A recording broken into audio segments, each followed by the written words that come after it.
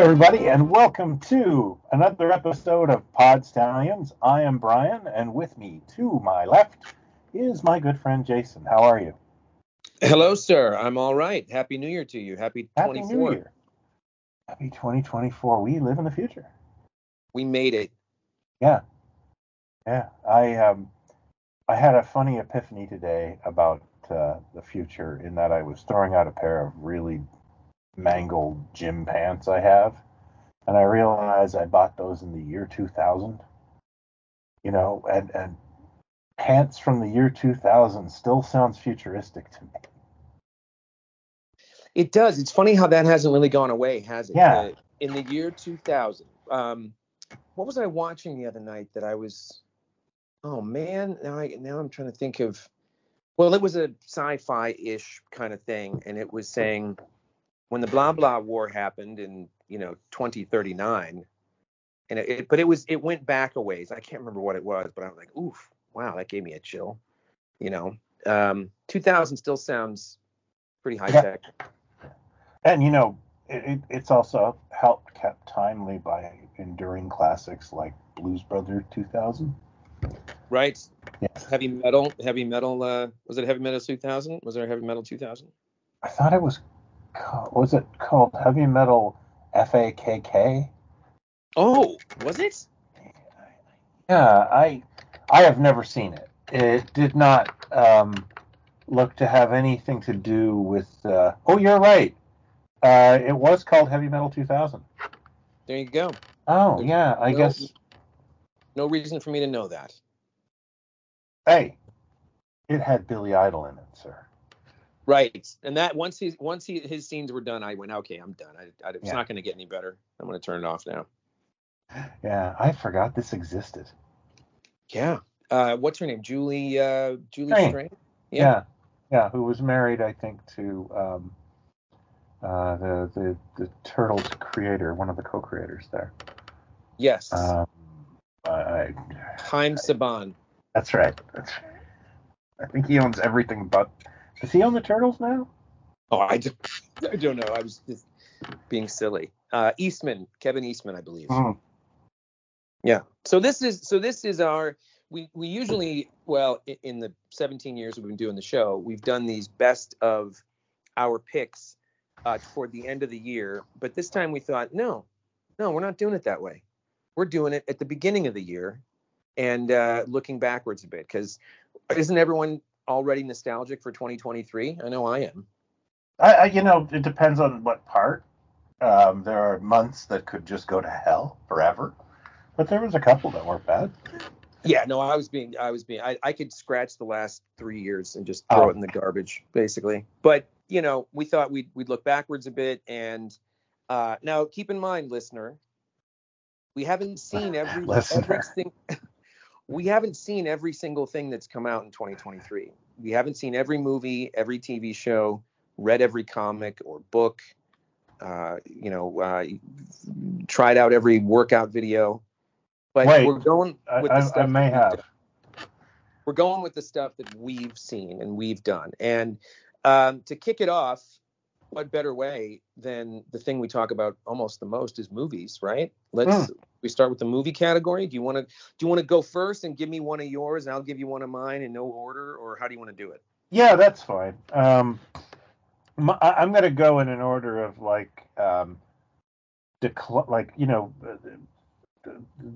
my last movie will be the best one I saw last year. But other than that, the first 4 or 5, no order, but you're gonna bring it home strong. Yes. With the best thing you saw last year. Yes. Okay. You want to do it all in one go, or do you want to play tennis here? What do you want to do? Let's play tennis. Okay. All right. Go. Okay. I caught this over the Christmas holidays. It's a documentary called Albert Brooks Defending My Life. I've always been something of an admirer of Albert Brooks, but never really followed him, that profusely. So I really enjoyed this look into his life and what motivated him. And I really do think he is one of the great wits out there. So I found it an easy movie to lose 2 hours to, that's for sure. Yeah, it's weird. I'm dying to see it.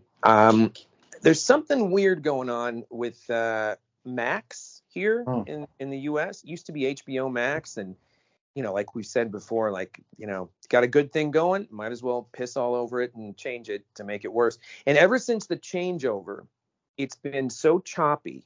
So in other words, I can go to Max and go, okay, let's try Clute. I'll try watching that, and it plays the audio and the signal is scrambled.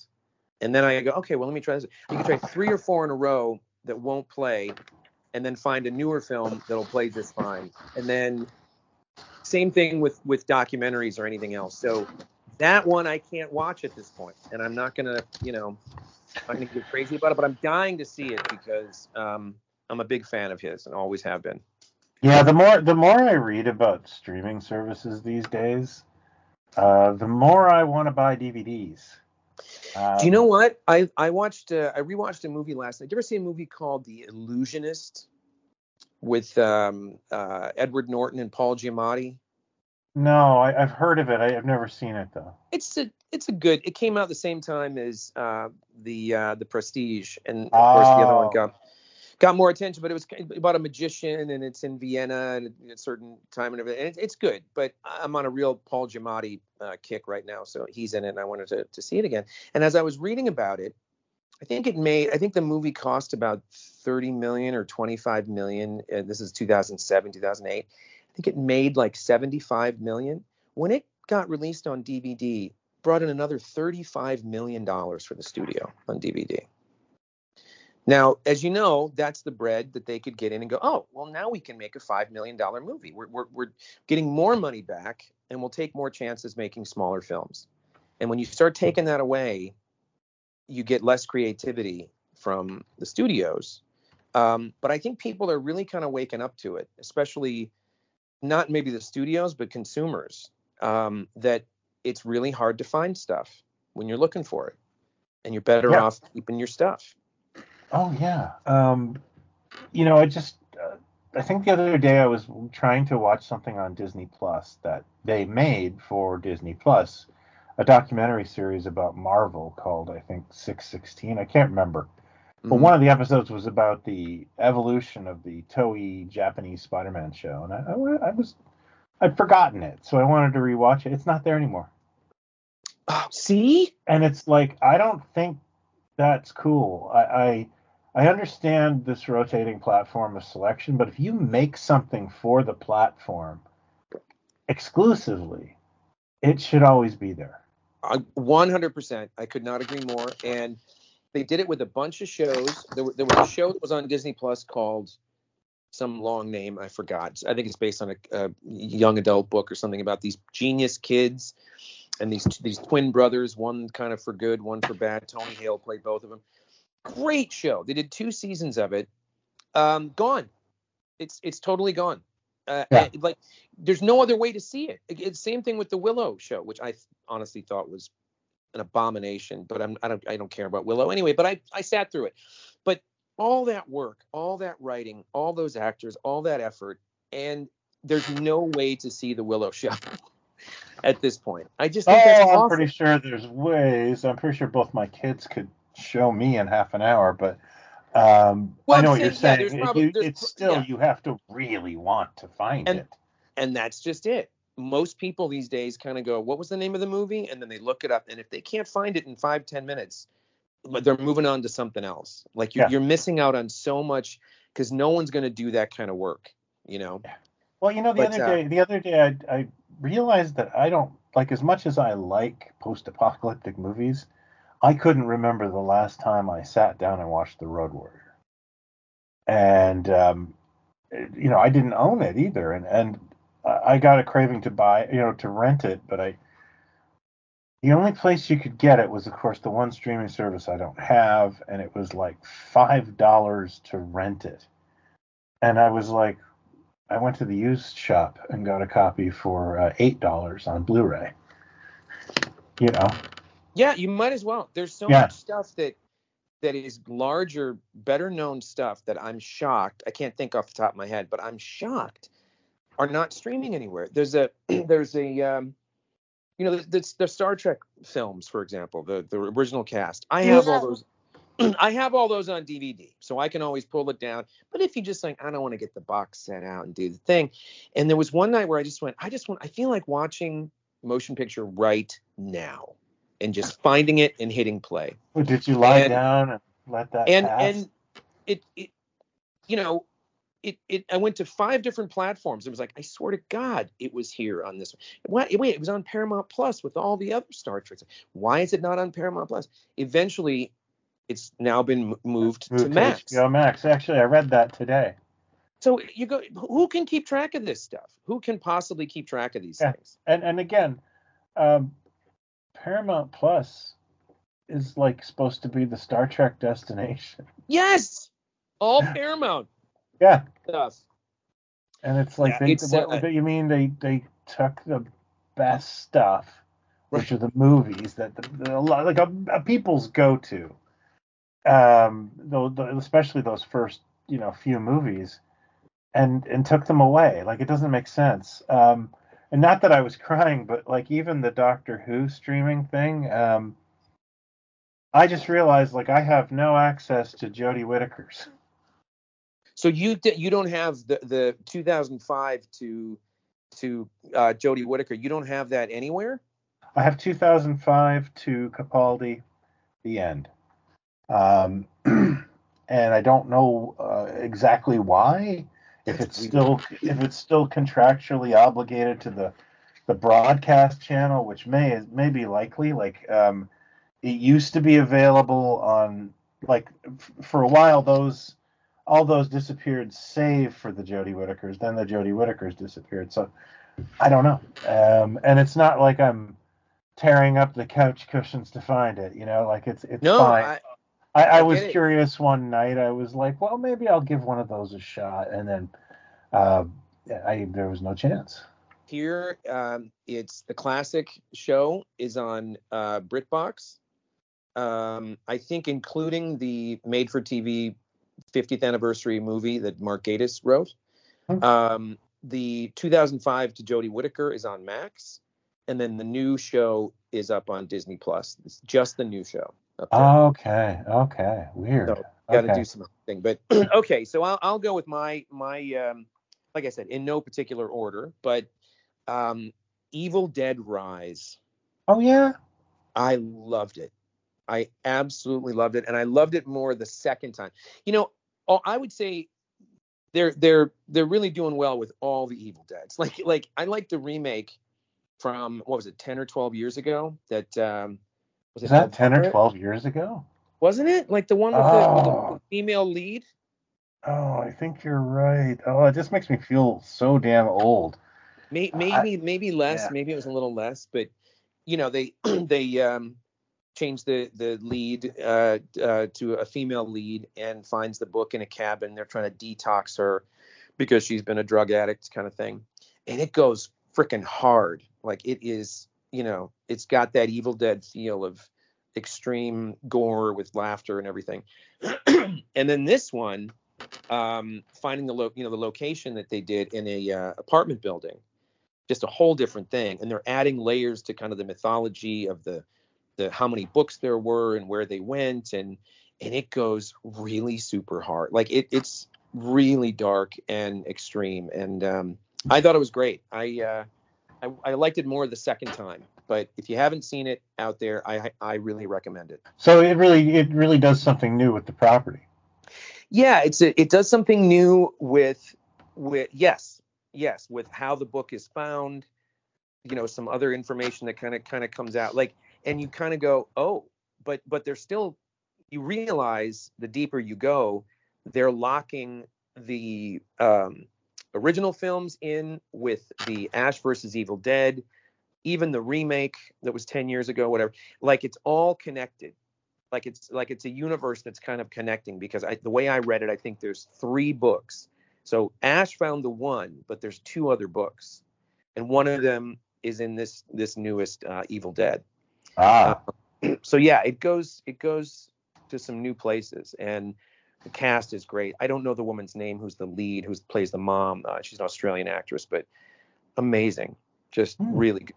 Yeah, Oh, okay. it's about a family, but it, like I say, it goes You know hard. what else is about a family? Hmm. Fast and the Furious. Yeah, it is the best family franchise ever made about a Yeah, family. it's a family style franchise. That's right. You can eat all you can eat, I've basically. never seen 5 seconds of one of those. I think I've seen a little more than 5 seconds, but I could Well, be wrong. I just mean like other than the occasional trailer, where I'm locked in there and have to watch it. I've never sought any of those out. It truly is one of those things where when you see the trailer, you go, "Okay, I think I know what's going to happen in this Yeah, story. yeah, it's fine. I'm good."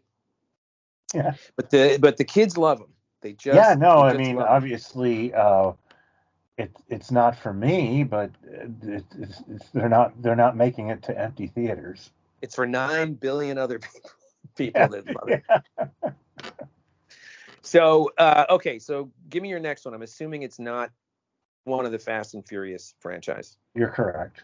Okay. Um, this one kind of took me by surprise. So I'm saying this because um, the DC movies I think they're kind of coated in cynicism now, because you know that it's over, Yeah. that it's going to get rebooted, and for some reason now our brains are like, well, if this isn't building towards something, why would I watch it? Mm. Which is sort of weird, like, to be entertained.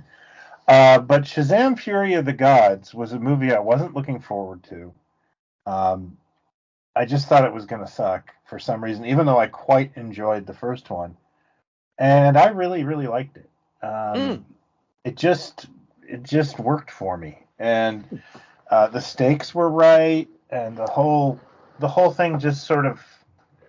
I was like, hey, this is nice. This is sweet. And I miss that in superhero movies sometimes. Is this kind of um, superheroes are supposed to be good, Mm. and yeah, I know that it was probably doomed to fail, especially after the amazing box office smash Black Adam. But um, I thought it was significantly better than that. That's for sure, and just as good as the first one. Well, I think part of the problem is, you know, I mean, right out the gate, and it's just the nature of what it is, and you're not making excuses, but you know, there's such a judgment if the thing doesn't work, or I mean, doesn't make $300 million or whatever, that it must have been. Yeah, it must have You know, sucked. if to me, okay, it's not my bag. I cannot bear the lead actor. I just Yeah, and cannot. if you aren't buying what But he's selling, stay away. but having said that, if you dug the first one, there's no reason you shouldn't enjoy the second one because it has the same vibe.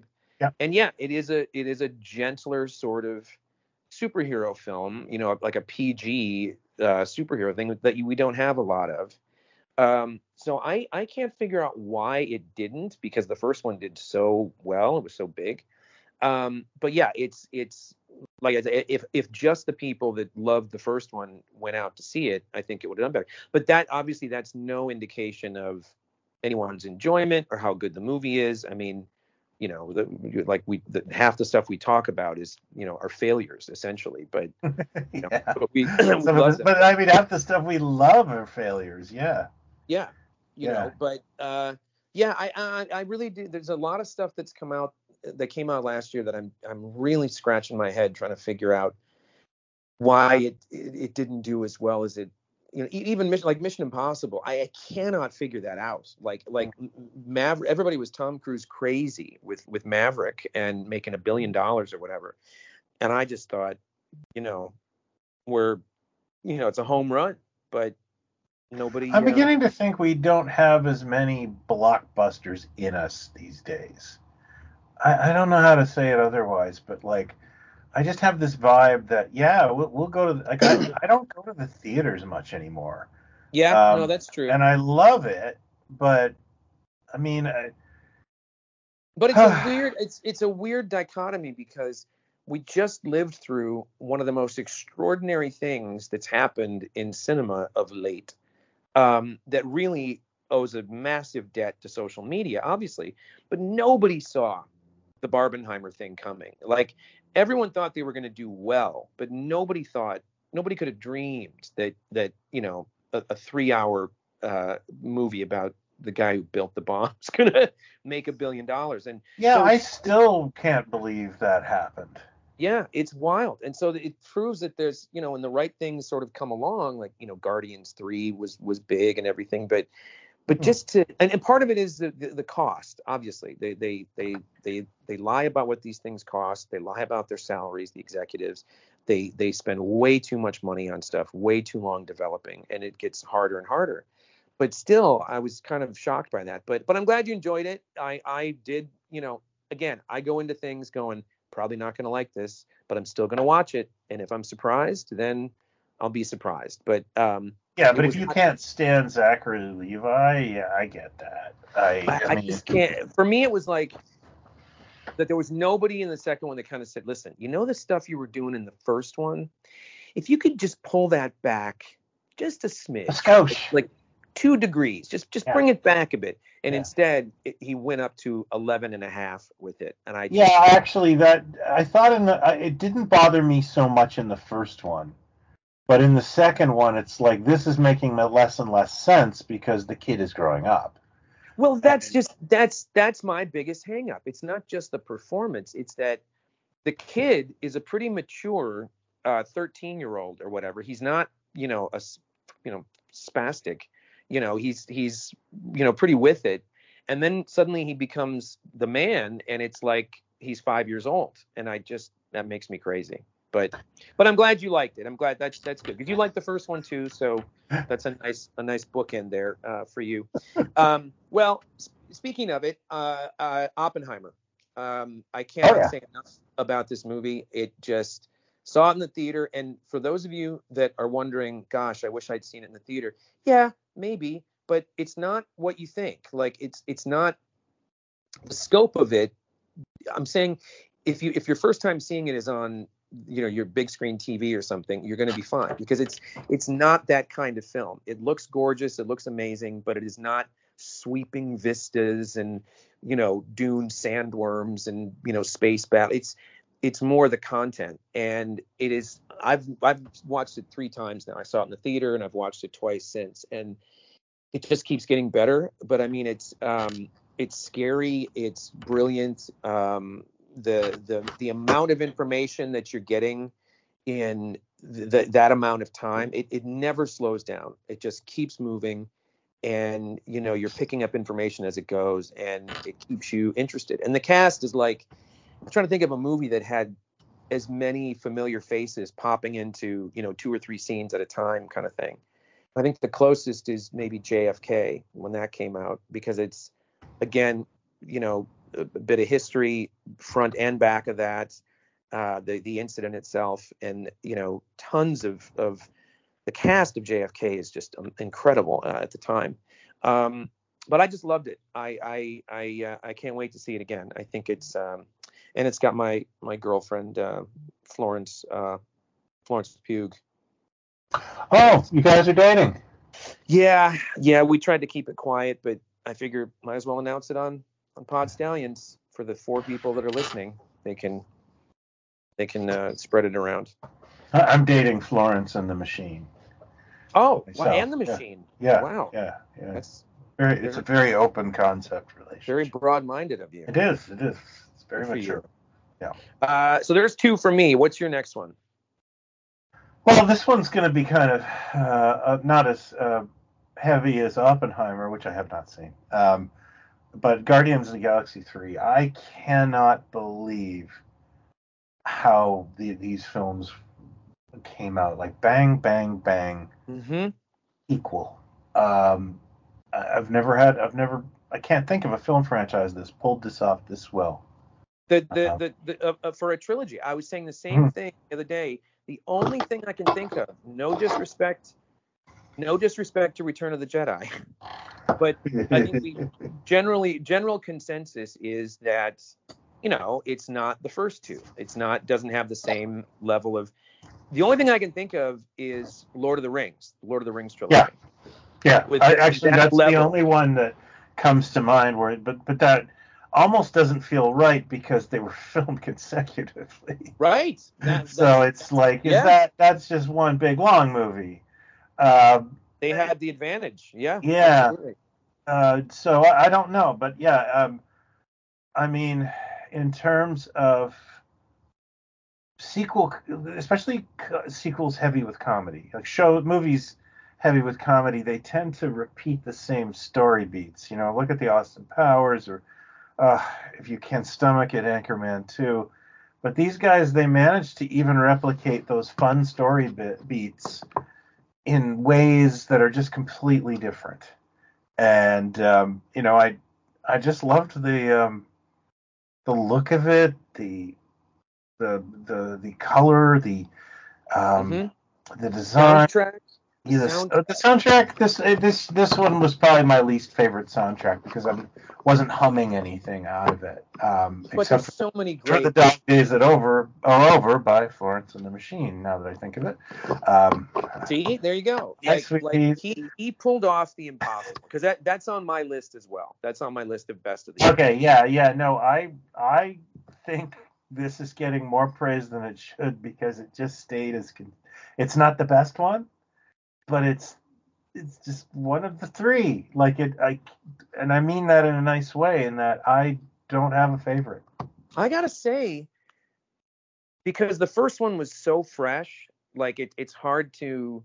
It Oh yeah, really did some. I'd probably put it number one, yeah. but I would too, I would put because I this was in one. a dark place when I saw it, and it really helped.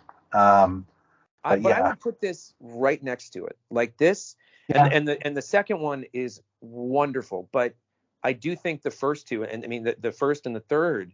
I mean the thing that killed me about it was, again, I love it when it's one thing to have a script or a story that's too busy, that you kind of go, whoa, okay, it's too much. Not everybody, like when the old, West Wing walk and talk thing. I never liked that show. I don't like so much. So it was another show that someone recommended. And I was like, nobody talks like this. I know it's television, but not everybody's a quip machine. Not everybody has the same level of, Oh yeah, smarts. that's what my wife's been watching lots of Modern Family lately, Yeah.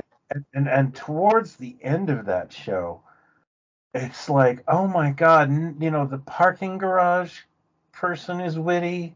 Like everybody is a Rhodes Scholar. I'll tell you what I think is a victim of it too, even though it's a great show and I know you love it and everybody in it is great. But 30 Rock. 30 Rock is like, and I almost think they're doing it to such a degree that it's a piss take. Well, That they're I find it absurdist though. They're all. Yeah, I think it is, but when you don't let a joke breathe, when it's just like because you're fitting in, 40 extra jokes in a shorter amount of time or whatever. But my Yeah. point is with Guardians 3, yeah, there's quippiness, but they're completely different characters. Nobody is on the same level of energy of smart ass comments. Like, Oh yeah. the new Gamora, like the way that was the way that played out with Star Lord and the energy of it, and my God, the emotion of this movie. Like I can't when I watch it again, I have to fast forward through the stuff with the animals. Like I can't believe he was That's even why we didn't allowed. see it in the theater. That's why I didn't see it in the theater. That's Yeah. exactly why I didn't see it. I thought I'm not going to be. I got a feeling something bad's going to happen here, and I cannot be there. My wife Um, refused to go. can't do it. But it was so emotional and so smart and some just laugh out loud, like open the fucking door, that unlock the fucking door, you know. It's incredible, and he achieved the impossible. It is so hard to find three movies that have the same energy and same quality, if not better. It's incredible. Yeah. And it is a trilogy to me. It's the Infinity War and Endgame are in there too, because Infinity War is hugely important for the Guardians. But it's an incredible thing he did. It just blows my mind. Yeah, and to be honest with you, the other thing is you keep saying it's a trilogy. I 100% agree because uh, at the end they showcase the new uh, the new um, the Guardians team Yeah, up, and I yeah. was like, can't wait to never see that. Like it doesn't matter. It's just not something I want to watch, and I find that that is really where we're going with the whole genre a little bit. Is that they did amazing stuff, and now they've created this vacuum, and what they've built to fill the vacuum, yeah, you know, Well, listen, we'll do a whole episode about the MCU, and you can't. I mean, do you nobody. want to at this We point? I can't. don't. We can't expect the level of what they achieved in 10 years to just keep going for infinity. It was bound to take different turns. But part of what there's so many different ways. I think this. Listen, if they announced, I don't know, pick a genre sort of writer director, or pick someone like, and said that a B or C level character was coming back and it was going to get this. I think people would come out for it. It's just they're not hitting the buttons to get people excited. And I think I look at something like Aquaman. Wait, Aquaman? No, sorry, sorry, because they all kind of seem the same to me. Not the Aquaman, which I haven't seen. No, have The I? the Wakanda one. Oh yeah, I didn't see that either. When they announced Namor, I just go, yeah. Oh, about time. Like, in fact, Jason Momoa should have been Namor. That dude is Namor. The That eyes, the eyebrows. He should have been Namor, but we went with this, going to a keg. Come on, I like to drink. I'm going in the water. F you guys. We had to go with that version of Aquaman. But then when the the more version no one's familiar with. yeah, and then they keep putting Patrick Wilson in as the blonde, gorgeous, tanned, toned guy that looks like Aquaman just to kind of rub your face in it. I don't get it. But What a Namor, you world. just go, and then suddenly you get they show you the Namor, and you go, what are you doing? What's going on? What are you doing? Why are you Yeah. doing? It just, and it hurt. You know where I see Namor a lot? Toys R Us. No, really? just sitting on the pegs. Sitting on them There's, pegs. And you know there's what? I was a little. I didn't see Wakanda Forever, so I can't comment on it. But the marketing was very strange, and it's a heartbreaking situation that such a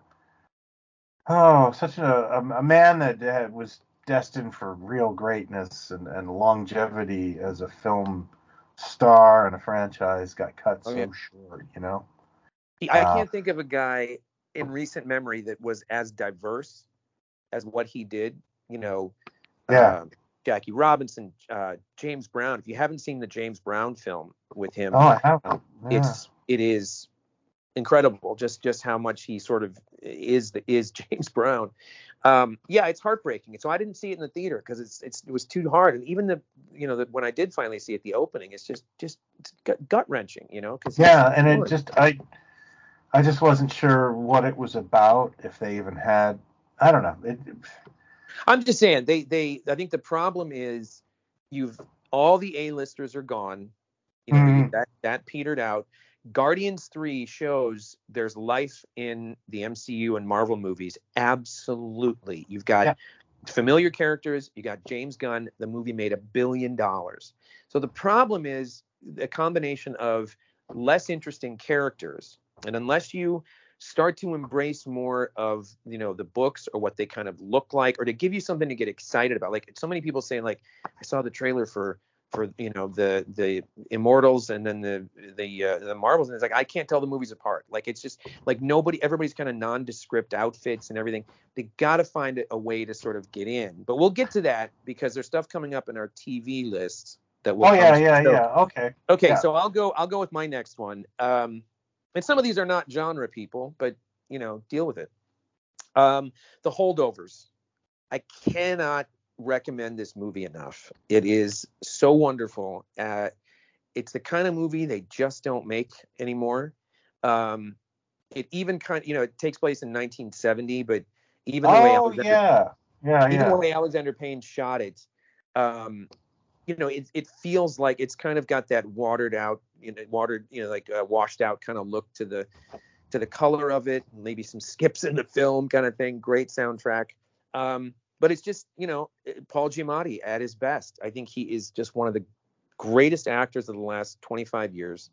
Everything he does, I think he's great in, from silly to serious. And he's just incredible in this movie. Like every nuance of the character, everything he does, from the way he walks to, the crazy eye that goes off in one direction.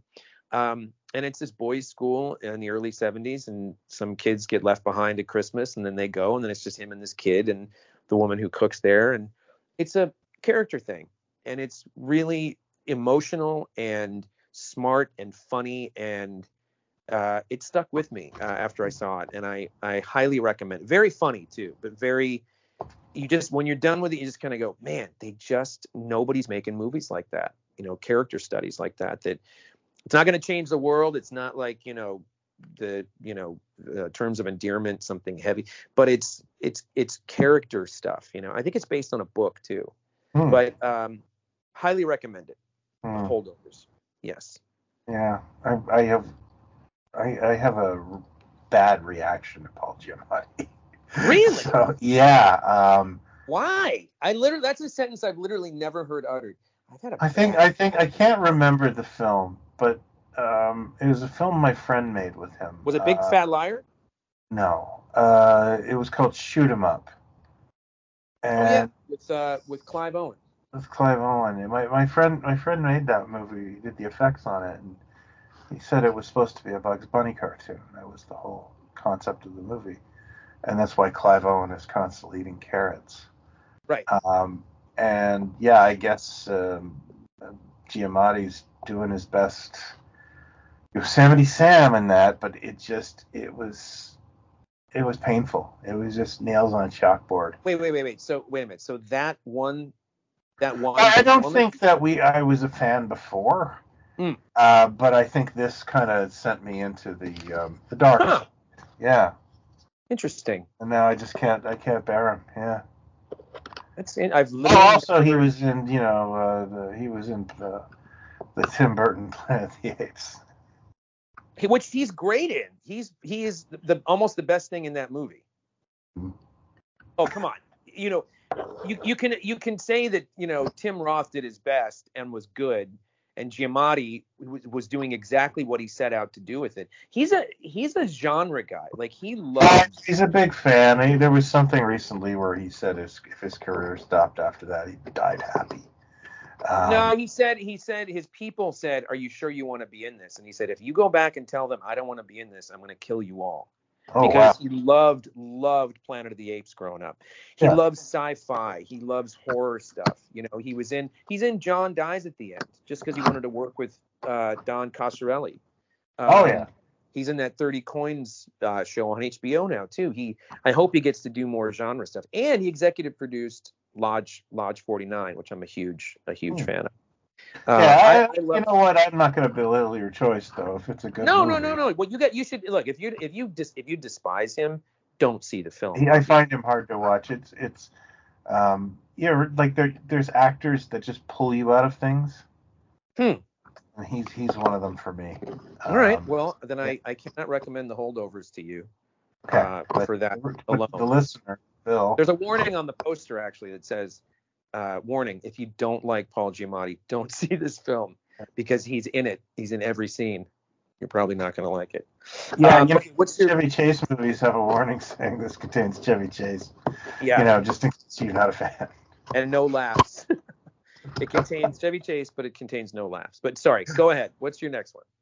Okay, this is my big one for the year because I think it's because it was most recent in my mind. And I saw it in the theater, and that would be Godzilla -1. Which I haven't seen. Okay, I won't spoil it for you. Don't spoil it. And Bill, our listener, but it was basically a very loose remake of the original Godzilla. And I don't think I'm spoiling anything here because it's actually set at a slightly different time and it's a different series of characters, although you will recognize the large lizard in the film. It's haunting and beautiful. And you're to your point about the studios making stuff, lying about how much it costs. This was a $14 million movie, and it looked like a $200 million movie. I've heard nothing but great things about it. It's a film. Yeah. It's a film. Like it's actually a lot of thought went into this movie. And yes, it's about a big dinosaur, but is it? Right. And yeah, no, this is a return to form. Yeah, I really, really enjoyed the film. And it is kind of, without giving anything away, it does sort of have a connection to the original, correct?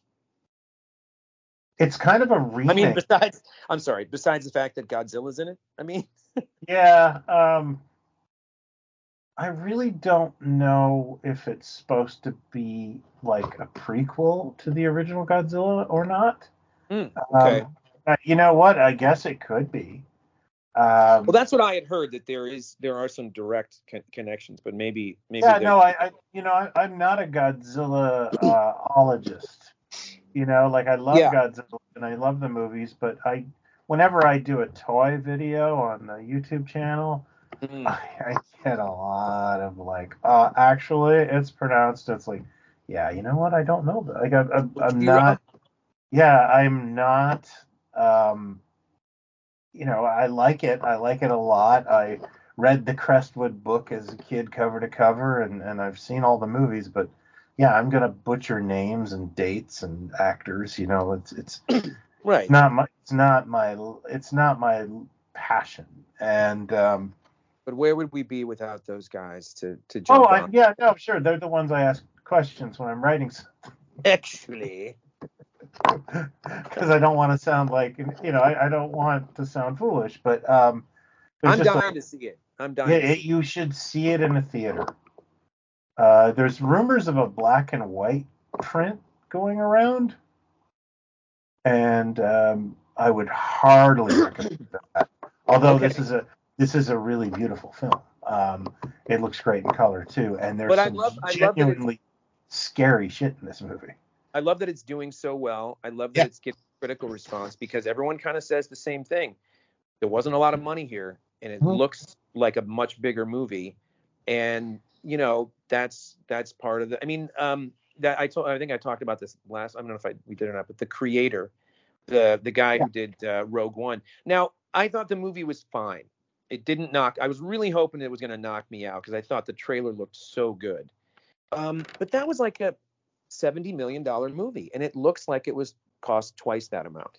And he just planned it the right way and shot it the right way, and you wouldn't know the difference. And I don't know how it did, but you can certainly do this.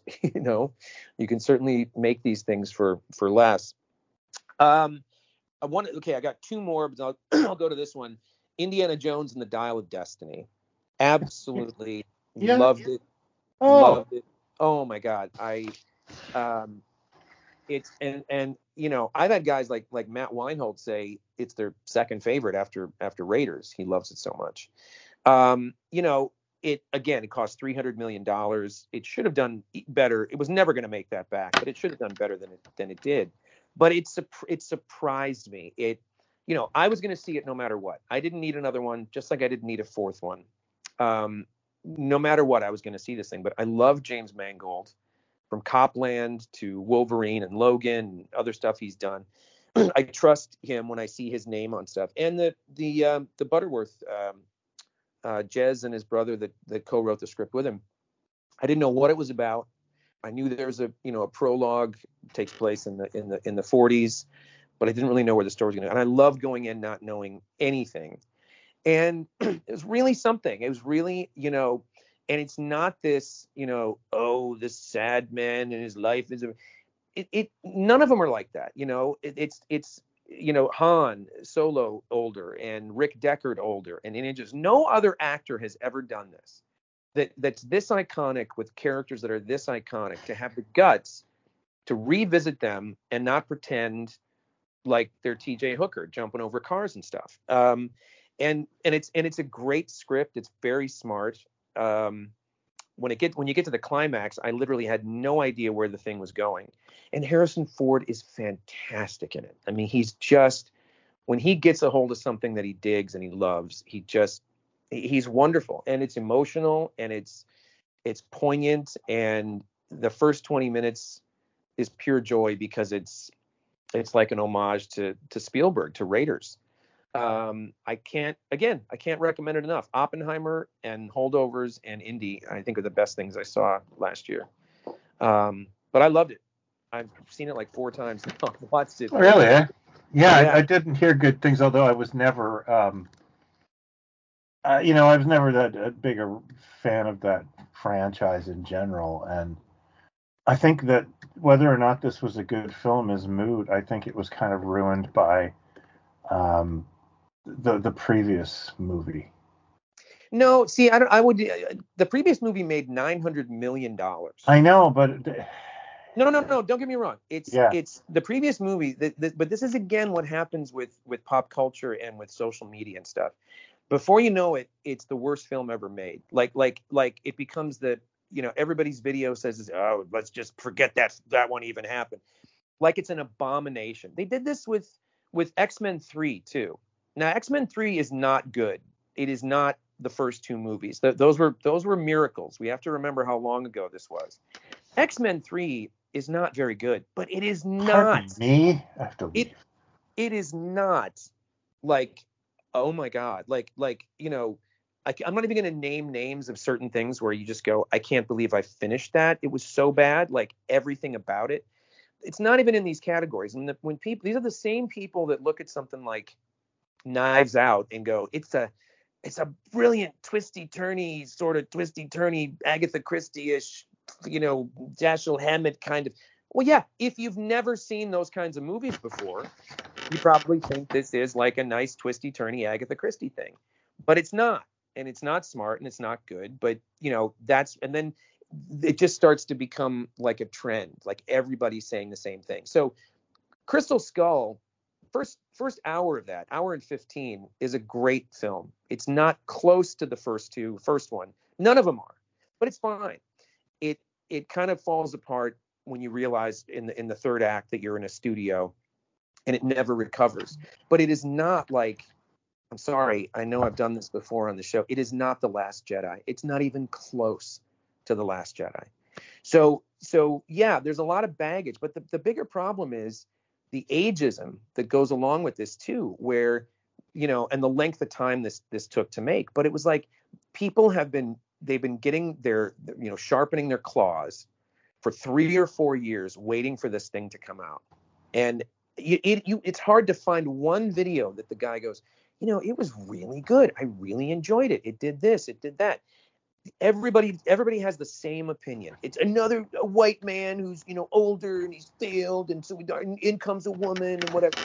So those guys have already been against it well before it even comes out. And that's the bigger deck that's stacked against something like this, where you go, it's not going to have a chance. If you enjoy this character and you dig this stuff, and everything is changing. I know people that think No Time to Die is one of the best Bond films ever made. And it couldn't be further from a Bond film. I think it's one of the worst. So everybody's got their thing, but I don't think that Crystal Skull, they wanted this thing to make $800 or $900 million. But actually, I'll even go better than that. I truly think this was an example of something that the only reason this happened was because Harrison Ford wanted to do one more film. Yeah. I truly think it was, otherwise, they wouldn't have kept pushing. He was the one that was pushing. And it's kind of a capper to go, who else has done this? Bring back your three best known characters and keep dignified at the same time, and really put the effort and care into these things. You, from where you sit, you're not into the character, and it's not your bag anyway. But when I talk to people that know the character and the previous stuff, it's kind of consensus, like, this is a great film that more people should see and appreciate. And if you didn't, I'm glad I saw it in the theater, but I've watched it a bunch since, and beautifully directed too, just great. So yeah, so there's a lot of toxicity that it's kind of up against a lot of these things. Oh yeah, but everything has to face it now. Mm-hmm. I just, what was it that there's another Spider Universe movie coming out, and there's just Oh, it's is it Madam Web? Is that the yeah, and one? it's like I don't know who any of these characters are, Yeah, and it's that's all Sony. female characters, which is not a bother to me. I mean, I liked Birds of Prey, so I but love Birds of Prey. I love Birds of Prey, and we remember we took some flack for that too because we both liked it one year, I think and it's one of the most underrated, if not yeah, the most underrated DC thing. It's rated R. yeah, It's completely batshit, yeah. and they just didn't care. Yeah, You know, and it showed and it felt good. yeah. This one though, it just looks like more. It's not so much that I have a problem with a female-led movie. I just sit there and go, "Oh, great, that's going to get like all kinds of unwelcome attention." So but it's okay, also a Sony movie, and yes, it's like these are the Morbius people, so like yes. it's going to be hard to define who's like on what bandwagon here because like the guys going boo, some of them have a point. Well, that's it. That's the thing. Is like I looked at that. I watched that trailer. Just like there's another one for Craven. They made a Craven the Hunter I movie. still think that's a fever dream. I don't think that's real. And you know, again, I just on paper I go, no, I don't. Why are you making a Craven? Get him into a Spider-Man movie. Like, why are you doing Madam Web? Get her into Spider-Man. Yeah. But if I saw either of those trailers and it was like, ooh, hey, this is pretty smart. Like, there's some nice back and forth. You're like, ooh, look at that shot. Like, this could be interesting. I would go, yeah, it's got Sony, it's got the same stuff attached to it, but that looked good. But you don't even get that in the trailer. Like, if you can't even make the trailer interesting, No, they're dull. make you Yeah. forget about the other garbage that came out, you're kind of doomed. And I'm sure it's going to be bad because Morbius was. I don't even think I they think finished. they should continue with Morbius. I think that's the only way to salvage this. But didn't that make $1 billion? Didn't that make a ton of money, Morbius? Or am I wrong? No. I'm thinking of Venom. Sorry. You're The Venom very, movie. very wrong. Morbius was the film that got trolled by the studio. Right. That's right. They actually re-released it thinking that there was momentum, Yes, and that's then right. it bombed That's again. right. And and this is the stuff that makes the internet awesome. But it's I gotta People say were like, "Hey Sony, if you do this a third time, we'll totally go." it's so bad that as you're watching it, you kind of go, the only way this could be this bad, the way that the camera's set up, the way the people are talking, the lunacy of it, is if you start to convince yourself that they purposely set out to make something bad.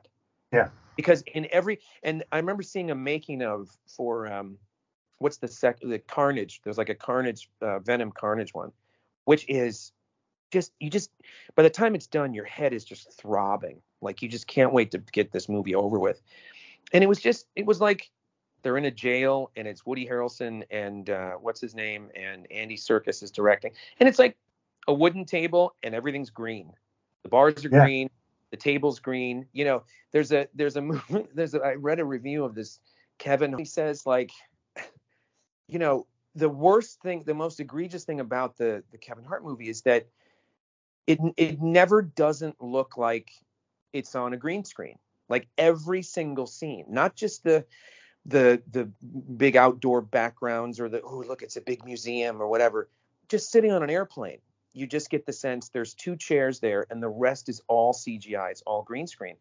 And everything just kind of starts to look like that. All of the Sony stuff just looks like it's just a CGI fest. There's nobody, when I think about Tom Hardy, like how much were you on set? Were you really on set that much? Were you like and you see a scene where he goes into a 7-Eleven to get something, you're like, okay, there's a day. Like, what else were you doing on this? It's just, so, if something is as, as the character might be, if I saw a trailer that intrigued me, Yeah. I'd be like, okay, this could be something. I'm gonna go with it. But they're just dead on arrival. I think that stuff. It's starting to feel just like monthly comics can, which is, the we all have memories of good stories. Right. But there's so many, there's so many months that were just little, like they're just not quite the same every month. You don't have milestone stories, you have filler stories. Right. And, I think movies can't do that. They need to be, interesting every time, and that's where comic fans and movie fans get into fights. Or if you're doing something like Morbius, for example, let's say, that's your chance to go, this one we're gonna make like a horror film. Like, Yeah. this is gonna be our Marvel horror film. This will be let's do, I don't know, I'm making it up now, but like a Western type, like with the lesser known characters. Yeah. You're better off trying to put some kind of spin on it that's unique, because Mm-hmm. otherwise they all just start to look the same. And that's what Marvel was very, very good at. That Captain America First Avenger is very different than Winter Soldier, is way different than Civil War. They, and Thor, the original one, is almost Shakespearean, and they were able to get directors and writers to give different tones to things, and that's what kept it interesting. All this stuff just kind of starts to look the same. Yeah, But I don't and know there's why we're talking about more. I don't know why you want to see Madam Web so bad. I don't know why you I start. really, really don't. Yeah, sorry. Okay, what was the one? Did you just do one? Were No, you I'm done? done. You had Okay, I'm just two. I'll throw one more in then. Sure. And I did this in a previous episode. Oh God, was it When Evil? Where did I write? Where Evil Lurks. I mentioned this, I think toward the Halloween stuff we did, I think maybe. Oh, okay. From Spain or Venezuela. Oh, I do remember you mentioning this. Yeah. Yeah. Again, not something I want to revisit anytime soon because it is heavy, Feel good but movie of the year. one of the most impressive horror films I've seen in a long time. Long time. Wow. So there you go. There you go. Run out and buy all those DVDs. That's right. Buy physical media, people. And send us Want to copies move of on each. to TV? Yeah, sure. Okay, hit me. And then, okay, I did watch quite a few television programs this year. One of the ones that surprised me was the Twisted Metal TV show from Paramount Plus. I got free Paramount Plus thanks to a McDonald's promotion. And Twisted Metal? it's based on a video game I've never played.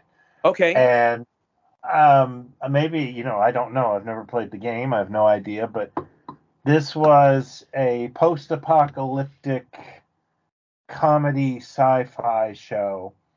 Oh. With some car stuff in it, but not overpowering. With a fantastic cast that included Anthony Mackie is the lead, and what? he's a pretty likable dude. Oh, wait a minute. I think I did see a trailer for this. It's on Paramount Plus? Yeah, well, here it is. I don't know where it goes. I don't know if it's on Paramount here, because I would have jumped on that. I but think it's good? a Peacock show in your Yeah, good old world, Peacock. Earth, Yeah. man. Yeah. So yeah, it's a riot. I really enjoyed it, and they're half-an-hour shows, and it's so basically the whole season is like a 2.5-hour movie, and it went pretty good. Went pretty fast. Is it like comedic action kind of? Oh yeah, it's totally tongue in cheek. And they got like Thomas Hayden Church, who's the what's her name? Nev Campbell's in it. Oh wow. She's not in it a lot. And I forget the actress's name, but she's from Brooklyn Nine-Nine. And she's the kind of Rashida? Not Rashida. No, the rather acidic detective. She got blue eyes, like pretty blue eyes and shoulder-length hair. I can't think of it. Italian name? No, I think you're thinking of Chelsea Peretti. Yeah, I'm Uh, thinking of Chelsea Peretti. yeah, no, not Chelsea Peretti.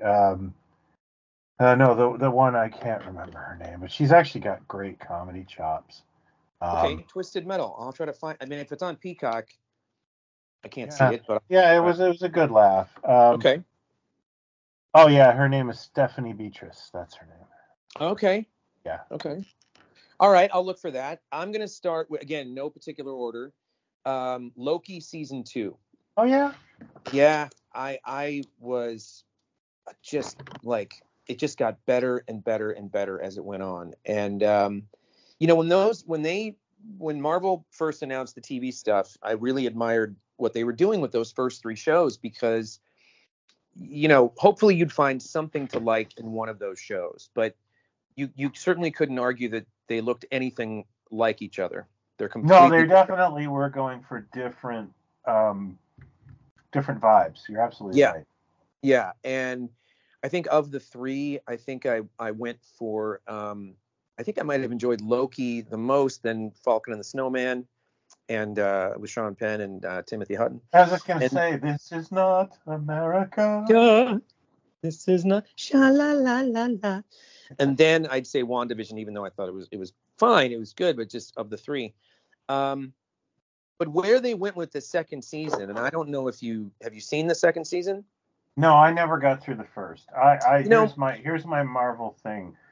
I did finish WandaVision. I enjoyed it. I did like Falcon and the Winter Snowman, Snow. and I tapped out of Loki, and I tapped out of Hawkeye. Um, and that I don't think I've picked up anything else. Well, I would recommend finishing Loki and getting to the next one, because they do again, it's, I don't want to give too much away, but like, I remember, talking to Alex, like every few episodes of Ahsoka or something like that. And again, I'll just say again, I'm not going to sit here and dissect these things too much, but I will watch any Star Wars stuff they give us. I'll give anything a try, but I'm not going to embrace all of it and just, make excuses and so on. Same with Doctor Who and whatever it might be. Ahsoka is, without putting too fine a point on it, it's extraordinary to me, the amount of screen time, the amount of episodes, and how little happened in the entire thing. I'm not just talking about action or events. I'm talking about even dialogue between characters. Just like, if someone could be in a scene and punch themselves in the face, you wouldn't be shocked if the person next to them never went, "Hey, why'd you punch yourself in the face?" It's not going to happen. It's not going to happen. And then, like, it finished, and then a few nights later was the first episode of season 2 of Loki. And Alex and I were talking again, and he's like, why are we so impressed with this? Why are we liking this so much? What is it? I said, because so much was happening in it, in that first episode already. And there's a moment about 10 minutes into the first episode where they're sort of they're having the same conversation in 2 different moments in time in the same room. And there was more imagination and better writing and more chutzpah in that scene than 8 episodes of Ahsoka. And it just kept getting better. I've never been a fan of what's his name, Jonathan, the guy that just got fired, Jonathan. Oh, the Loki guy, or the Kang guy. The Kang guy. Yes, I'm not a fan of his. I don't think he's a very good actor. People seem to love him and thought, man, he's kind of insufferable in the second season. I think it's my 2 cents. But Ke Huy Quan is in it, and he's a new character that shows up, and the twisty turniness of the timelines and what they're kind of doing with it and where they go. By the time you get to the end, it all ties up in a neat bow, and not a lot of shows can do that. And I just was so impressed with it. And Tom Hiddleston, who I know he's a big sex symbol and everybody loves Loki and everything, but I don't think he gets enough credit for how good he is with that character, and how by the time you get to the end of season 2, this is not the same character we met, in Thor, like the stuff he's gone through. And Beautifully written, just very, very good. And two of the guys that have directed quite a few episodes of those guys I've mentioned before that made what was the movie I recommended to you? It's they did one of them's called Synchronic with Anthony Mackie, which was okay, but The Endless. Remember I talked about the movie called The Endless? Oh yeah. Where two brothers go back out to the cult that they got. Yeah, okay, I do remember that. I think my wife has seen that film. Really great movie, and those guys have a hand in sort of where Loki was going. So that's good. Yeah, I really dug it. And again, this is Secret Invasion. I thought was a complete and utter waste of time. Oh, I never watched it. Just like unbearable. That's the other thing is like Marvel is pulling out the small guns. Well, I think in that case, in the case of Secret Invasion, you go, this needs to be epic. Like this needs to be like, the Winds of War or something. And if that's not what you're going to do with this story, you're it's a mistake. And you just, all of it, you just felt like there weren't enough bodies in the room, or there wasn't enough scope, and it was bad. Yeah. But Loki stands out for me. So I did actually watch all of She-Hulk too, because I found it kind of a palate cleansing show. Well, She-Hulk, again, I thought She-Hulk was fine. I had nothing, silly show. Yeah, but I like silly things, so I'm fine with that. Yeah, I'm not really attached to the character in any way, and I don't know the comic that well, but it was fine. I just like, if they never made more, I don't care. But it was. No, I don't care either. But I did kind of like it. It wasn't an abomination. It had its minutes, and yeah, I'm sorry there wasn't big monster fights. Yeah, I don't know why that gets. I don't know why that gets such a hard time, because it isn't. It is a change of pace. It is. It, like you say, it does. It is a palate cleanser. It was like a fourth wall breaking show. Yeah, it did what the comic did. Yeah, and it's doing what the comic did, and that comic was silly at times, and I've had people try to argue it to me, and it's like, I just sometimes don't think I operate on the same wavelength as people in terms of like what's really important to them. Yeah. I mean, I did, I got hung up on the CGI, honestly. That it was bad. It was bad, and that, you talk about getting pulled out of something, that pulled me out. And I would, at moments, I think, God, I can go back and watch, the Two Towers, and Gollum still holds up from 2001. Yeah. How are we this far ahead, and this is the best you're giving me, and putting her in daylight in an office? But having said that, that's not where I check out and go, forget it. I'm not going to bother with the rest of it. It's like, it's a 9-foot-tall green woman. Get over it. This is what, how else would you do it? I don't know. But that's all I got for that. The other one I'd say, I talked about this on an episode, a couple episodes ago, was a show called Bodies, which I've mentioned before, on Netflix. Really enjoyed it. 8 episodes or 10 episodes. 2023, police detective comes around a corner in an alleyway. There's a dead body on the ground. Oh, naked, yeah. Missing his left eye, no bullet markings on his left arm. And then you go back to 1890, and then back up to 1941, and then forward to 2053. And throughout the show, you're watching 4 detectives in 4 different timelines. The same body shows up in the same alley. And it's, again, really twisty, turny, and weird and outrageous, and it pulls it together by the end. It's hard to find stuff like that and be surprised. So I recommend that. It's on Netflix. Oh, cool. Yeah, I've got another one on Netflix, which is House of Usher. Okay, go ahead. You go. Because what I'm going to say is I saw the first one. What was the very first one? The House of Usher miniseries. No. The first. What's his name? Flanagan has been doing these series like. Yeah, I'm not familiar with his work. Oh, okay. So he did the Haunting of Hill House. That was it. The Haunting of Hill House was the first one, and I enjoyed that.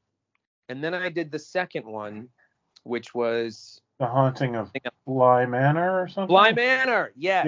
Yeah. I'm just looking him up because I didn't know much about him. I didn't finish it because I started to kind of lose interest. And then I saw the one called what's the one with the priest and the Midnight village? Mass. Midnight Mass, which I thought was quite good. Actually, yeah, my wife was a big fan of that one. I liked it. But I started watching this one, and I think I got like an episode and a half in, and I went, I think this is going to be one of these investments that by the end of it, I'm going to keep waiting for something good to happen and maybe not be satisfied. So I didn't. But if you recommend it, and if you think it's worth diving into, I will watch it. I dove into it with the wife. I was not watching it, so I don't think I've seen it all. But I was glued to the latter parts that I watched, which was okay. There was 3 or 4 different installments I checked out, and I couldn't get over how good Bruce Greenwood was in this, and especially after I found out that he was actually not there, because the Frank Langella got fired midway through the show. Oh, real? Oh, so Greenwood is just like CGI'd in? Yeah, there's a lot of Bruce Greenwood. No. His scenes with Carl Lumley, a lot of them he's not there. Oh my God, because he's the reason. Like, I'll watch him in anything. I just think that guy is just solid gold in everything. Yeah, he's a good actor. Yeah. I did not know that. I remember the Langella thing. That's right. So this was the show. Mm-hmm. Oh, wow. Yeah, okay. Maybe I'll go back to that. I'll try that. Let's see. Do I have a little bell that I've converted you? Does it? Yeah. Ding, ding, ding, ding. That could do it. Some Bruce Greenwood, acting chops. Are we allowed to say if we watch something that has already been on and we rewatched it? Or does it have to be new? I guess it doesn't really matter. No, it doesn't have to be new. Well, I'll give you that one, but I'll give you one before it because this is about as least genre as anything on this list. More so, The Bear. The show with Lip. Yeah, I'm very late to it because I saw some of the first season and then just lost track. But now I've kind of devoured, no pun intended, both seasons, and great show. Not what I originally thought it was going to be. I thought it was going to be way too heavy, but it's not. And amazing needle drops every episode. Just the music supervisor is fantastic. But the other thing I did and this does kind of tie into 2023. Not that I was sitting around waiting for Zack Snyder's Rebel Moon Part 1, A Child of Vengeance, or whatever it's called. Not that I was waiting with bated breath for that to hit, but some of us call it A New Hope. I saw the trailer. And I thought, I know exactly what this is going to be. Have I seen that movie before? I know exactly what this is going still to be. It's but to me those kind of movies are like McDonald's cheeseburgers. They're that way. No, you go, I know what that tastes like, and I will. You are doing a disservice to McDonald's cheeseburgers, my friend, because yes, there's cheese and then there's like complete incompetence, like if you took the slow motion out of that movie, it would be an hour. An hour. Somebody in a review counted the number of slow-mo sequences, and it was like 70 something. It was like every 5 minutes or something. You know what I meant to listen for and forgot to was like that Middle Eastern, like that Wonder Woman music that he uses all the time, where it's like it's really grating in his Snyder cut. Well, there's always that like, oh, yeah, like some kind of chorus. Yeah, it's like this. Yes. Like it's Xena warrior princess type music. Yes. That had to be like Gal Gadot could say, "I'm gonna have some coffee," and they're like, like it was very like beating me over the head during that Snyder cut, and I don't know. I guess I kind of was probably playing a phone game while I watched Rebel Moon. I can't remember. I was too. I was, looking at my phone, writing my memoirs, painting my nails. I was doing everything I could to not give it Yeah. my By the full. way, your taxes But are done. I but watched Rebel but Moon. what it did was, this was around the holidays. I just, you ever have that sometimes, like if you're into a director or an artist or a writer, somebody where it gets to a point where you looking at the new work and you just go, was I wrong all this time? Like, do I need to go back and listen to the early albums? Because what is going on? So I put in Watchmen, and Oh yeah. there's three different cuts of Watchmen, and I put in the one that's the mega cut that has the animation woven in and everything. And I will, with my dying breath, I will always stand by that movie. I think he achieved the impossible in that film. I love it more every time I see it. Flaws and all, I think it is an extraordinary piece of work. It gets more appreciated as the years go on. But I put it on because I went, I can't believe this is the same guy. I mean, I know there's some slow-mo in this, and there's some, ridiculous ultra violence or whatever, but it's subdued compared to what he did with the DC stuff when he got a hold of it. But anyway, having done that, I immediately put on the HBO Watchmen series again. Oh yeah. That's something I've flirted with doing, but it's still too fresh in the mind. It is so freaking good. So good. So that was a palate cleanser to go, okay, I'm just going to watch the HBO thing again. And I'm still catching new little things. Yeah, that was better than it deserved to be. It's just incredible. Just like, can't believe it happened, and it was as good as it was. So yeah, those are mine. Those are Okay. I got one more, and you may have seen it. I liked the Luther TV movie. Luther Followed the Sun. With Andy Serkis? Yeah. He's the villain. He's putting bombs on people all over London. It's insane, that movie. Now that to me is like an homage to a type of 80s, bombastic kind of action film, because it's crazy, that movie. Mm-hmm. I don't remember. I always liked the Luther television show. Yeah, I've seen the show. With criminal, like, it's criminally unseen. Yeah. And I fell in love with that show, and that movie was a nice surprise, actually. Yeah, it's just bonkers. I mean, just where it goes, and by the time you get to the climax, you're like, is this like science fiction now? Like, what? It's crazy. It puts everything in with the kitchen sink, kind of. Yeah, I saw that. Yeah. Okay, what about I don't know, you want to do books or toys or actually, why don't we do I don't have much by the way of books, but I did pick up a couple of box sets and things if you want to go through that. Okay, hit me. Yeah, okay. I've mentioned the Magic, Myth, and Mutilation one, the Michael Murphy set in the What We're Watching, so I'm not going to go into that one. But this company, Indicator, was kind of off my radar, and they had also made a box set of something I've always wanted to check out, which is called From Hollywood to Heaven, The Lost and Saved Films of the Ormond Family.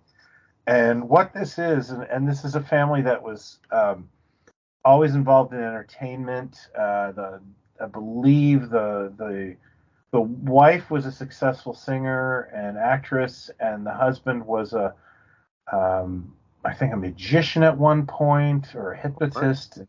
They ended up making exploitation films.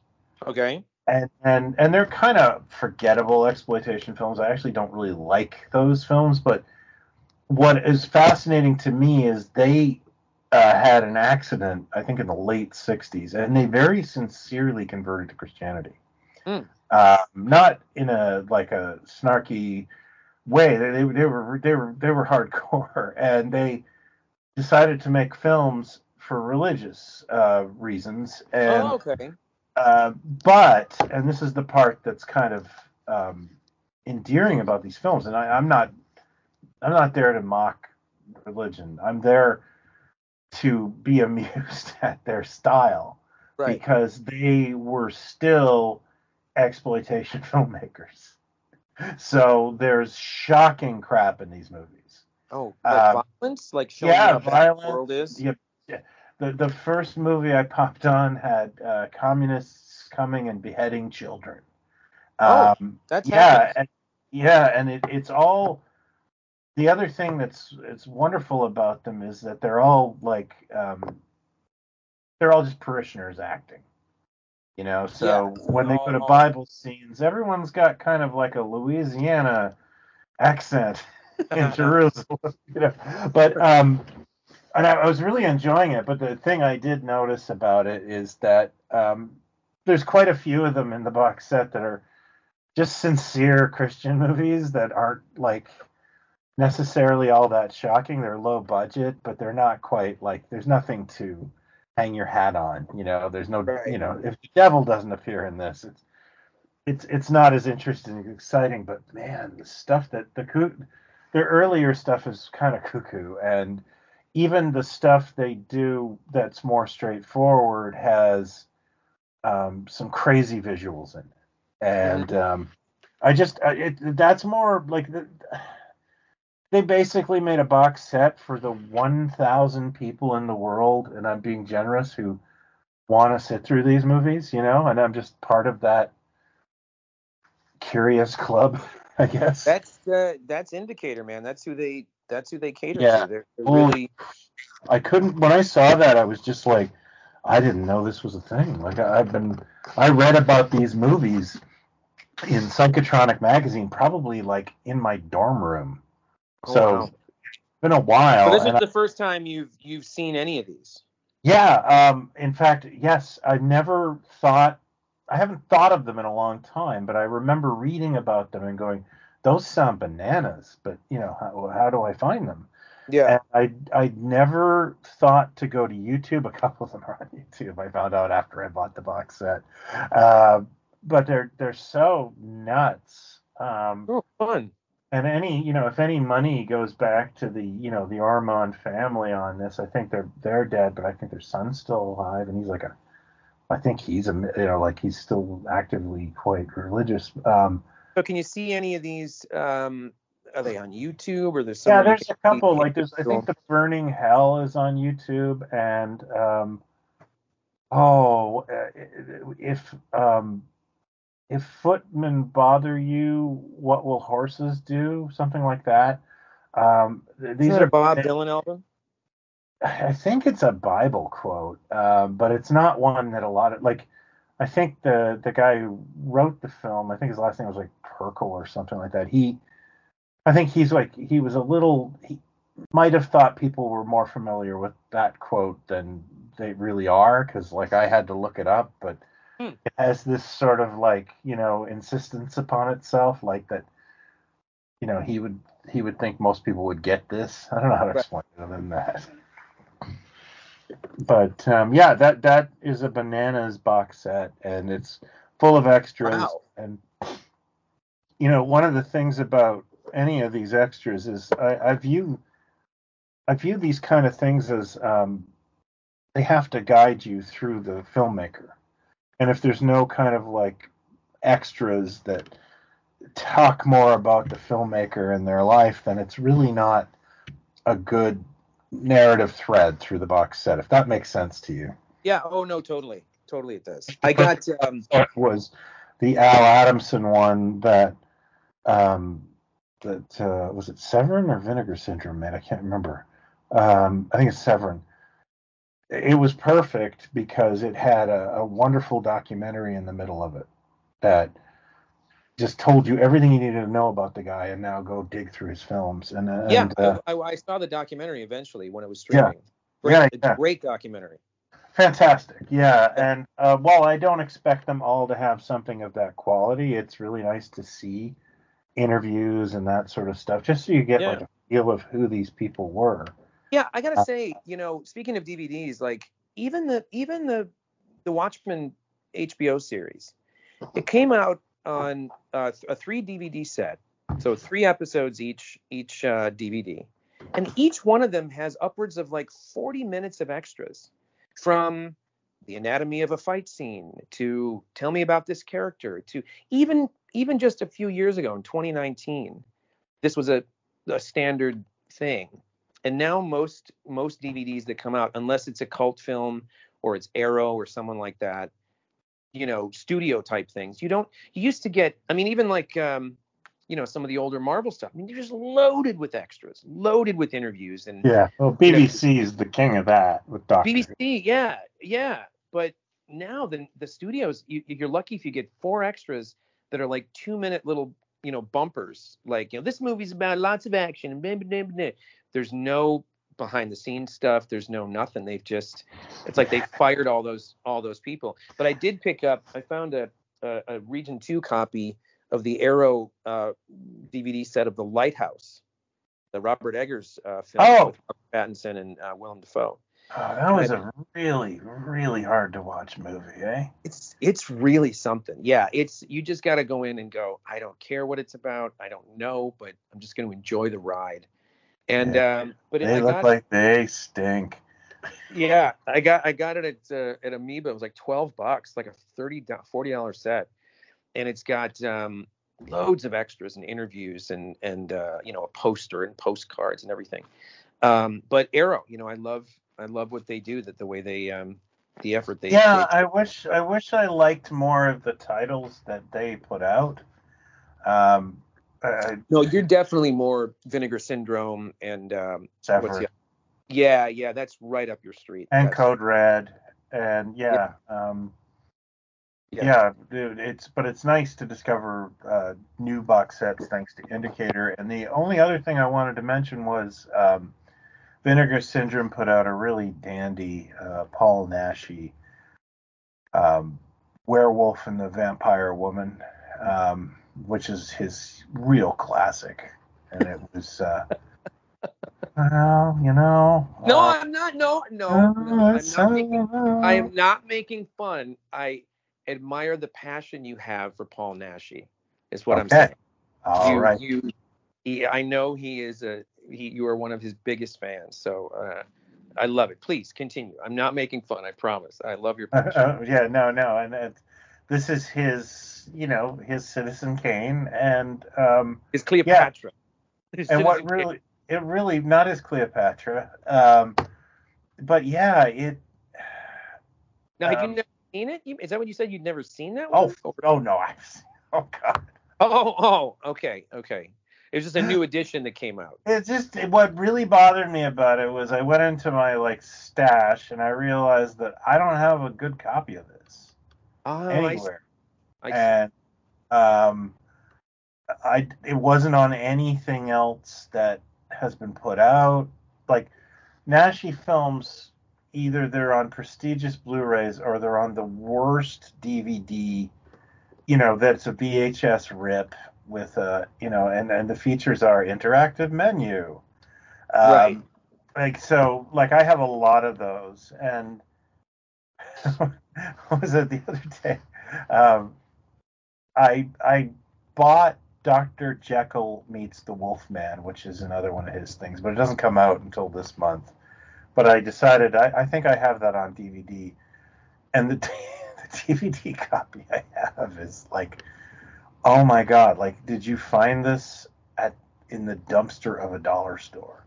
Like the print of the movie was horrible. I think the credits are missing, and then and it was like, okay, I sold that copy at my little antique mall booth, but it was like, wow, like the you're getting these prestigious versions of the films that never have been given any sort of respectful treatment before. You know what I mean? Like this isn't like the restoration remastered. Yeah, but I mean, it's not like if they just keep shoving the Planet of the Apes films out there or Godzilla films, because there's such a history of box sets and different things. These are movies where it's like, okay, I bought a $40 Blu-ray of this. Oh, the last one cost me $2.88. Right. But it totally looked like it did. Like that, it was like when you could get It's a Wonderful Life for 99 cents when you went to a Oh grocery yeah, store. or what was it, like the Fleischer Superman cartoon? The Fleischer Superman cartoons, Wonderful Life, and like Way Out West, Laurel and Hardy or Laura. something. Oh yeah, there's something else. Oh, Godzilla versus Megalon for years Yeah, was part of that. and I think The Third Man too. I seem to recall having that on a shitty VHS, like no known company, like Good Times or something. Like that was a thing you could just get for a couple of bucks, I sort of. had this obsession with a Burt Reynolds movie that must Gator? no Shark. Um, Sharky's Machine? no Shark. Shark. Which is a retitled. What it was like a late '60s movie he did, and Is he a cop? no, he's a jewel thief or something. It's a movie about I gotta find this. thieves. It's I think it's like late '60s. Anyways, there's a shark involved, and so the film is forgotten for the most part, but I think it entered public domain at some point. Huh. And what happened was when there was a home video boom, there like everybody had a different rendition of Shark, and there wasn't. First of all, I don't think it was called Shark. I think they changed that name somewhere along the line to settle it because of Jaws. Great White. Great White, yeah, something like that. And Hmm. so every different VHS copy had different artwork, and it ranged from like a child drew it to like a picture of Burt Reynolds from Evening Shade and the Jaws poster heavily airbrushed. Awesome. Right, so I became kind of upset, like, because I was always into those video bins looking for weird stuff, and I remember like I started to get a mental catalog of all the different versions of this film, and at Version. one point I actually did make like a collage of them on my computer because I thought it was like it's just one of those like weird obsessions I have. Yeah, that's a coffee table book right there. I want to Yeah. do a coffee table book of all the most egregious, like ridiculous cover art for video boxes. And you know when it started to kind of turn in the early 90s where you'd see like you knew that someone's head was pasted on someone else's body and Oh yeah, yeah. And you you know? usually cite the other movie posters they swiped that from. Yes. Yes. Yeah. Okay. Anything else you Yeah, got? I mean, I don't that's really it have. for me and That's it for you? my Yeah. physical media. Yeah, that's it. I picked up, like I said, a few toys here and there, like some of the Indiana Jones ones I thought were cool. And Okay, well no, I got best toys. oh, you do? Oh, okay. Oh Sorry. yeah, no, definitely. I just was Go getting out of ahead. that category. Okay, the first thing I want to mention is NECA made a Tom Atkins figure from Halloween 3, Season of the Witch. Sure did. They did not make it easy to get, which is par for the course with Tom Atkins action figures. But I did it.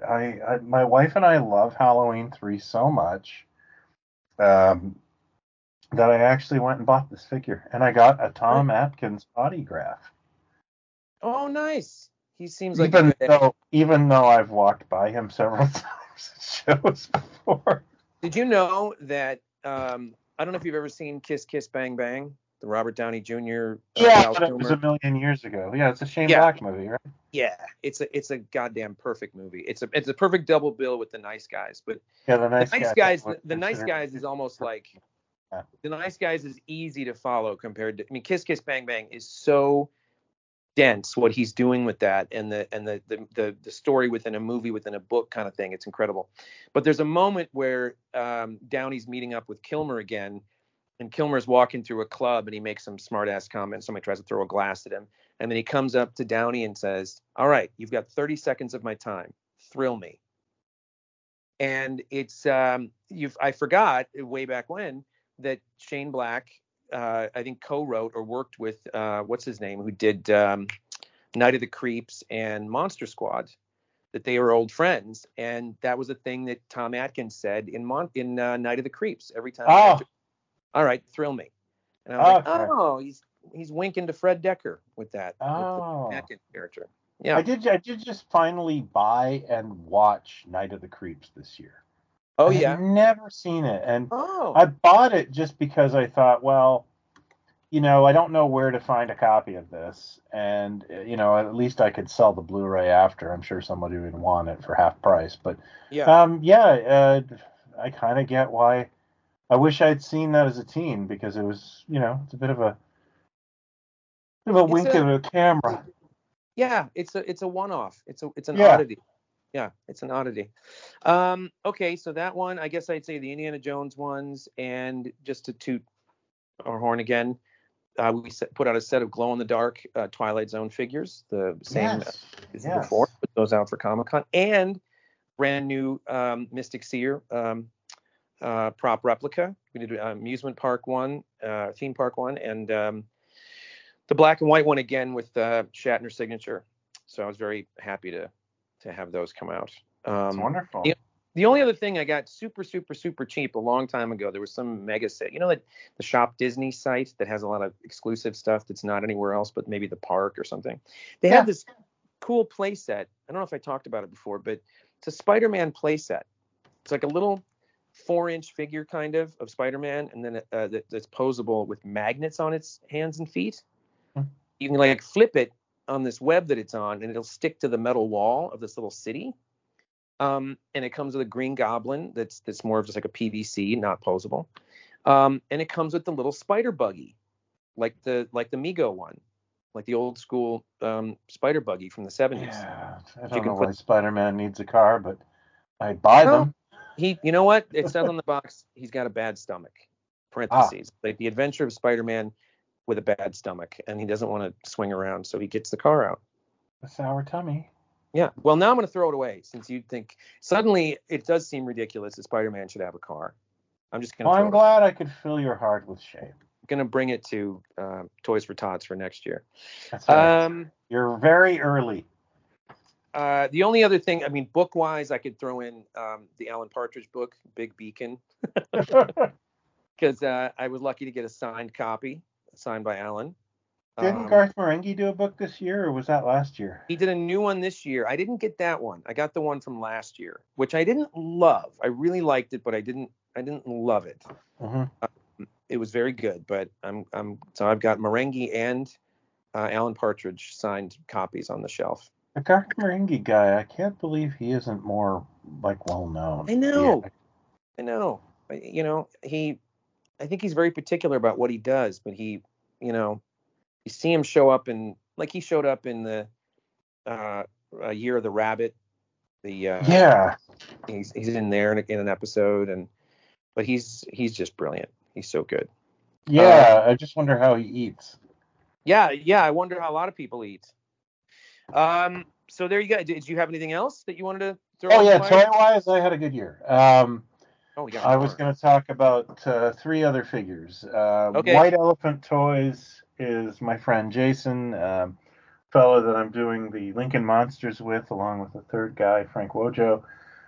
He reproduced the Super Joes from the old Hasbro Super Joes, but he did a fantastic job, and the toy is actually much better than the one that came out in the 70s. It's sturdier.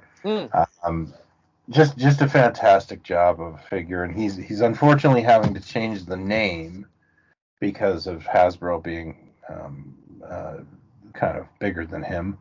But I said to him, and I believe it, I said, you've already made the figure. No one else is going to make this stuff.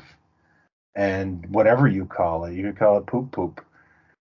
People will buy it. Yeah. And P.S. Don't call it poop poop.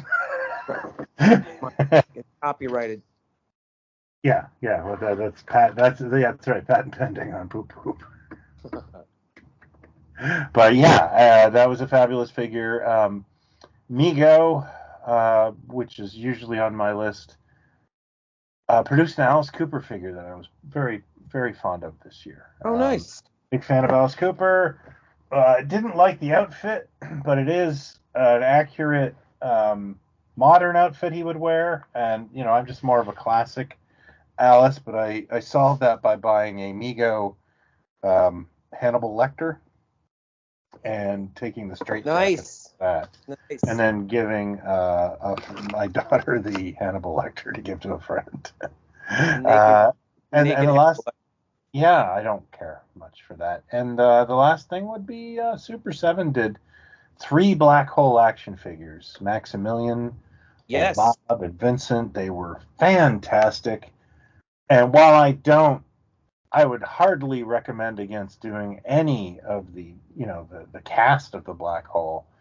I do think a second wave could include the Sentry robot and Star and the humanoid.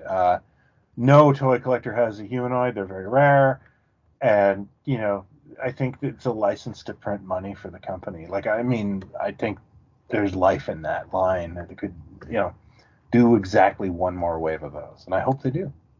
I wouldn't be surprised. There's a lot going on kind of up and down with Super 7 these days. They really seem to be spreading themselves super thin with stuff. They've got so many licenses. I know they just dropped Disney, which means they dropped The Simpsons. So that's done. That stuff never really got off the ground. The black hole Um, is Disney, though. yeah, I mean, I didn't think of that. I forgot it is Disney. Yeah, so maybe they have something in the pipeline. I thought they didn't have classic Disney. I thought they were not going to do. I think they were doing Disney characters like Incredibles and such. Yeah, they were. Well, they were doing I think all of that stuff, The Simpsons and any. I think they're kind of parting ways with Disney or Disney. I don't know why exactly, but I mean, they put every time I turn around, it's like, oh, Fraggle Rock, Peanuts, Sesame Street. Like, it's a lot to stuff to collect, and I know it's weird because it's like something will come like the 5 POA GI Joe type things, and that, and then I think now they're coming. I don't know. Hasbro's now doing like the old school ones with superposability, like they got a whole new wave coming or something, or like I just saw that they were doing Dungeons and Dragons, and I thought they were doing 4-inch Dungeons and Dragons figures because NECA put out these D&D figures emulating the LJN line from the 80s. So the what's his name? Dark, what's he called? Dark Lord or Darkhold or something? You know the guy like Warduke. Warduke, the knight, that little troll dude who was in like Wave 2 or something. And those are really cool. I had those figures as a kid. Yeah. I did too. And the NECA ones are amazing. But then along comes I think was it Hasbro or Mattel? Who did the D&D animated line that came out? I think it was Hasbro who did that. Hasbro. Because it was in those blank boxes. That was one of those lines that we'd heard about for decades. Like, why doesn't somebody do the D&D animated? And I thought it was going to explode. I thought this is the one everyone's been waiting for, and they can't give it away. So to do that shocked me, to be perfectly honest. A whole new line, which I thought was like, okay, they're doing 4-inch animated D&D. Okay, well, the other ones didn't get. Now I'm finding out they're the ultimate ones that are like $55. Yeah. I can't get my head around it. There's not enough of a fan base in the world for most of this stuff. But I love the card art on the black hole ones, and maybe they got 3 more in the pipeline because it would make sense. Oh, that'd be great. I mean, I don't know what to say. And I would buy an Yvette Mimieux. Why? And you get those cheaper vintage. And you can kick up the sculpts a little bit, and I'd get a new Robert I have a feeling they probably don't have those likenesses, and then good, because I personally scored at the end of the year with a vintage Charlie Pizer on a Canadian card, which nice. Yeah, I was excited, but it's woohoo, it's just get someone to make the gun. White guys in the same suit. You got contacts. Get the gun made. That's all I care about. I want. I'd like to do that, but I don't have that kind of power. I want the black hole gun to come out before I die. I tried in my awkward elevator exchange with Brian Flynn at Power. Oh yeah, I remember. But I just never got to gun. Yeah, you said I know Jason Lindsay. He's like, yeah, okay. And then what I did was I stopped the elevator, jumped out, and Pass left. gas. Yeah, yeah, Pass gas right before you get out of the elevator. yeah, yeah. Well, there you go. Speaking of passing gas, I got a dog here that's been crossing his legs for about 30 minutes, looking at me No, going, mine's "What are just you barking, doing?" so I better go see what she's up to. But this has been a blast. Yeah, good stuff. And I think what we should do, Jason, is we should do another installment of busted TV pilots. Oh yeah, I would. Yeah, I'd Yeah, love to do that. yeah. I think that was one of our most popular episodes last year. Oh, cool. I Yeah, was looking at I love data. doing the audio commentary stuff. It's great. Yeah, no, but I mean, this is one where we just both watch a pilot and then report back. Oh yeah, yeah, yeah, yeah. Yeah, and yeah, I think we should pick two doozies and go for it again. Okay, I'm gonna pick Heil Honey, I'm Home. Oh, good. That'll be our best episode ever. Yeah, that was the show that actually happened. Actually Yeah, got made. yeah. Have you ever tried to sit through that? Yes, yes. It's Even as satire, you go, what could anybody have possibly been thinking? yeah. What is the end game here? Yeah, To normalize Hitler? it's so. But anytime I've ever told, you always get the same reaction, like that didn't happen. That's not a thing. Like no, Yeah. it's a thing. It happened. It really happened. You know what's Okay, funny is great. I actually one of my neighbors, found some YouTube clip and tagged me in it, and I was like, "Oh yeah, that's from a Turkish movie." Blah blah blah. And he actually came up to me recently, like at a party, and said, "I can't believe you knew that what that was." And it's like, yeah, the world's crazy. Did you recognize the clip? No, but just that, like, he just couldn't get over that I knew what that was, and I was like, yeah, if you just like look outside, there's a lot of weird stuff going on, Yeah. you know. And we do remember a lot of weird stuff, so that helps. Yeah, and it's just like, sorry, but I'm like, I am a moth to that porch light. Yeah. Yeah.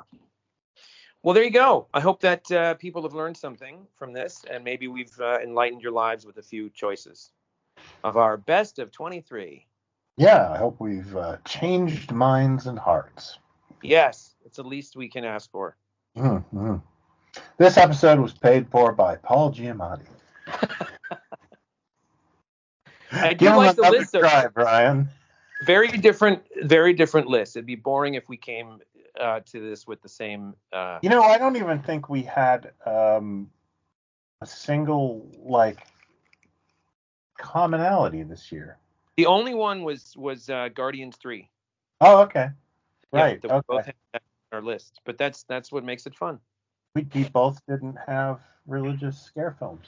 No. Oddly enough, I didn't get around to that last year. That's because you're not one of the 1,000. Right.